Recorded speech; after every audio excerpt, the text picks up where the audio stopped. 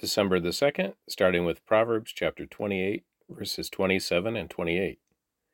Whoever gives to the poor will lack nothing, but those who close their eyes to poverty will be cursed. When the wicked take charge, people go into hiding. When the wicked meet disaster, the godly flourish. Psalm 121, verses 1 through 8.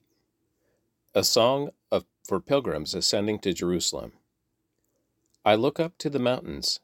Does my help come from there? My help comes from the Lord, who made heaven and earth. He will not let you stumble. The one who watches over you will not slumber. Indeed, he who watches over Israel never slumbers or sleeps. The Lord himself watches over you. The Lord stands beside you as your protective shade. The sun will not harm you by day, nor the moon at night. The Lord keeps you from all harm and watches over your life. The Lord keeps watch over you as you come and go, both now and forever. 1 John chapter 2, verse 18 through chapter 3, verse 6. Dear children, the last hour is here. You have heard that the Antichrist is coming, and already many such Antichrists have appeared. From this, we know that the last hour has come. These people left our churches, but they never really belonged with us. Otherwise, they would have stayed with us. When they left, it proved that they did not belong with us. But you are not like that. For the Holy One has given you his Spirit, and all of you know the truth. So I am writing to you not because you don't know the truth, but because you know the difference between truth and lies. And who is a liar? Anyone who says that Jesus is not the Christ. Anyone who denies the Father and the Son is an Antichrist. Anyone who denies the Son doesn't have the Father either, but anyone who acknowledges the Son has the Father also. So you must remain faithful to what you have been taught from the beginning. If you do, you will remain in fellowship with the Son and with the Father. And in this fellowship, we enjoy the eternal life he promised us. I am writing these things to warn you about those who want to lead you astray. But you have received the Holy Spirit, and he lives within you, so you don't need anyone to teach you what is true, for the Spirit teaches you everything you need to know. And what he teaches is true, it is not a lie. So just as he taught you, remain in fellowship with Christ. And now, dear children, remain in fellowship with Christ, so that when he returns, you will be full of courage and not shrink back from him in shame. Since we know that Christ is righteous, we also know that all who do what is right are God's children. See how very much our Father loves us, for he calls us his children, and that is what we are. But the people who belong to this world don't recognize that we are God's children because they don't know him. Dear children, we are already God's children, but he has not yet shown us what we will be like when Christ appears. But we do know that we will be like him, for we will see him as he really is. And all who have this eager expectation will keep themselves pure, just as he is pure. Everyone who sins is breaking God's law, for all sin is contrary to the law of God. And you know that Jesus came to take away our sins, and there is no sin in him. Anyone who continues to live in him will not sin, but anyone who keeps on sinning does not know him or understand who he is. Daniel chapter 9, verse 1 through chapter 11, verse 1. It was the first year of the reign of Darius the Mede, the son of Ahasuerus, who became king of the Babylonians. During his first year of his reign, I, Daniel, learned from reading the word of the Lord, as revealed to Jeremiah the prophet, that Jerusalem must lie desolate for 70 years. So I turned to the Lord God and pleaded with him in prayer and fasting. I also wore rough burlap and sprinkled myself with ashes. I prayed to the Lord my God and confessed, O Lord, you are great and awesome God. You always fulfill your covenant and keep your promises of unfailing love to those who love you and obey your commands. But we have sinned and done wrong. We have rebelled against you and scorned your commands and regulations. We have refused to listen to your servants, the prophets, who spoke on your authority to our kings and princes and ancestors to tell all the people of the land. Lord, you are in the right, but as you see, our faces are covered with shame. This is true of all of us, including the people of Judah and Jerusalem and all Israel, scattered near and far, wherever you have driven us, because of our disloyalty to you. O Lord, we and our kings, princes, and ancestors are covered with shame, because we have sinned against you. But the Lord our God is merciful and forgiving, even though we have rebelled against him. We have not obeyed the Lord our God, for we have not followed the instructions he gave us through his servants the prophets. All Israel has disobeyed your instructions and turned away, refusing to listen to your voice. So now the solemn curses and judgments written in the law of Moses, the servant of God, have been poured down on us because of our sins. You have kept your word and done to us and our rulers exactly as you warned.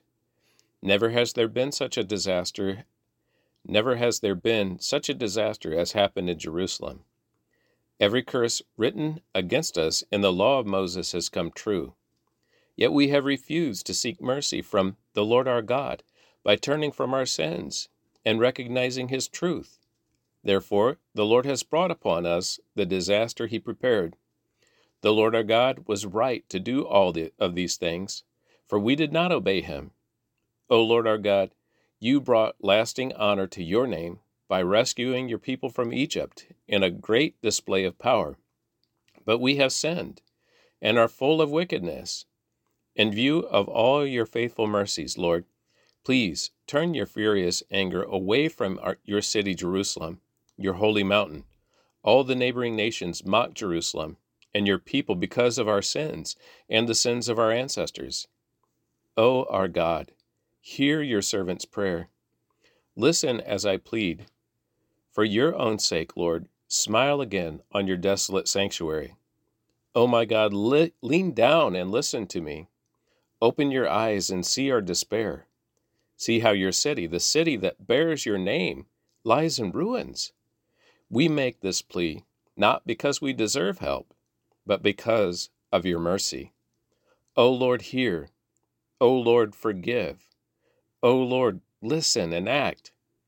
For your own sake, do not delay. O my God, for your people and your city bear your name. I went on praying and confessing my sin and the sin of my people, pleading with the Lord my God for Jerusalem, his holy mountain. As I was praying, Gabriel, whom I had seen in the earlier vision, came swiftly to me at the time of the evening sacrifice. He explained to me, Daniel, I have come here to give you insight and understanding. The moment you began praying, a command was sent. And now I am here to tell you what it was, for you are very precious to God. Listen carefully so that you can understand the meaning of your vision. A period of 70 sets of 7 had been decreed for your people and your holy city to finish their rebellion, to put an end to their sin, to atone for their guilt, to bring in everlasting righteousness, to confirm the prophetic vision, and to anoint the most holy place. Now listen and understand. 7 sets of 7 plus 62 sets of 7 will pass from the time the command is given to rebuild Jerusalem until a ruler, the Anointed One, comes. Jerusalem will be rebuilt with streets and strong defenses despite the perilous times. After this period of 62 sets of 7, the Anointed One will be killed, appearing to have accomplished nothing, and a ruler will arise, whose armies will destroy the city and the temple.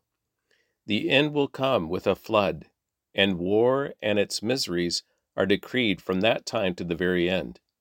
The ruler will make a treaty with the people for a period of 1 set of 7, but after half this time, he will put an end to the sacrifices and offerings.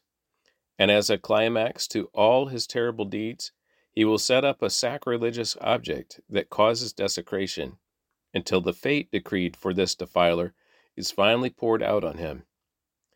In the 3rd year of the reign of King Cyrus of Persia, Daniel, also known as Belteshazzar, had another vision.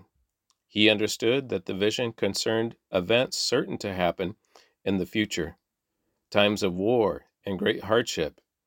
Then this vision came to me. I, Daniel, had been in mourning for 3 whole weeks.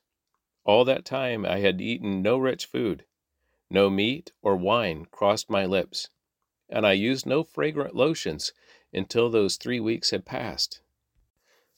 On April 23rd, as I was standing on the bank of the great Tigris River, I looked up and saw a man dressed in linen clothing, with a belt of pure gold around his waist. His body looked like a precious gem. His face flashed with lightning, and his eyes flamed like torches. His arms and feet shone like polished bronze, and his voice roared like a vast multitude of people. Only I, Daniel, saw this vision. The men with me saw nothing, but they were suddenly terrified and ran away to hide. So I was left there all alone to see this amazing vision. My strength left me. My face grew deathly pale, and I felt very weak. Then I heard the man speak, and when I heard the sound of his voice, I fainted and lay there with my face to the ground. Just then a hand touched me and lifted me, still trembling, to my hands and knees. And the man said to me, "Daniel, you are very precious to God. So listen carefully to what I have to say to you. Stand up, for I have been sent to you." When he said this to me, I stood up, still trembling. Then he said, "Don't be afraid, Daniel. Since the first day you began to pray for understanding and to humble yourself before your God, your request has been heard in heaven. I have come to answer to your prayer." But for 21 days the spirit prince of the kingdom of Persia blocked my way. Then Michael, one of the archangels, came to help me, and I left him there with the spirit prince of the kingdom of Persia. Now I am here to explain what will happen to your people in the future, for the vision concerns a time yet to come. While he was speaking to me, I looked down at the ground, unable to say a word. Then the one who looked like a man touched my lips, and I opened my mouth and began to speak. I said to the one standing in front of me, "I am filled with anguish because of the vision I have seen, my Lord, and I am very weak. How can someone like me, your servant, talk to you, my Lord? My strength is gone, and I can hardly breathe." Then the one who looked like a man touched me again, and I felt my strength returning. "Don't be afraid," he said. "You are very precious to God. Peace. Be encouraged.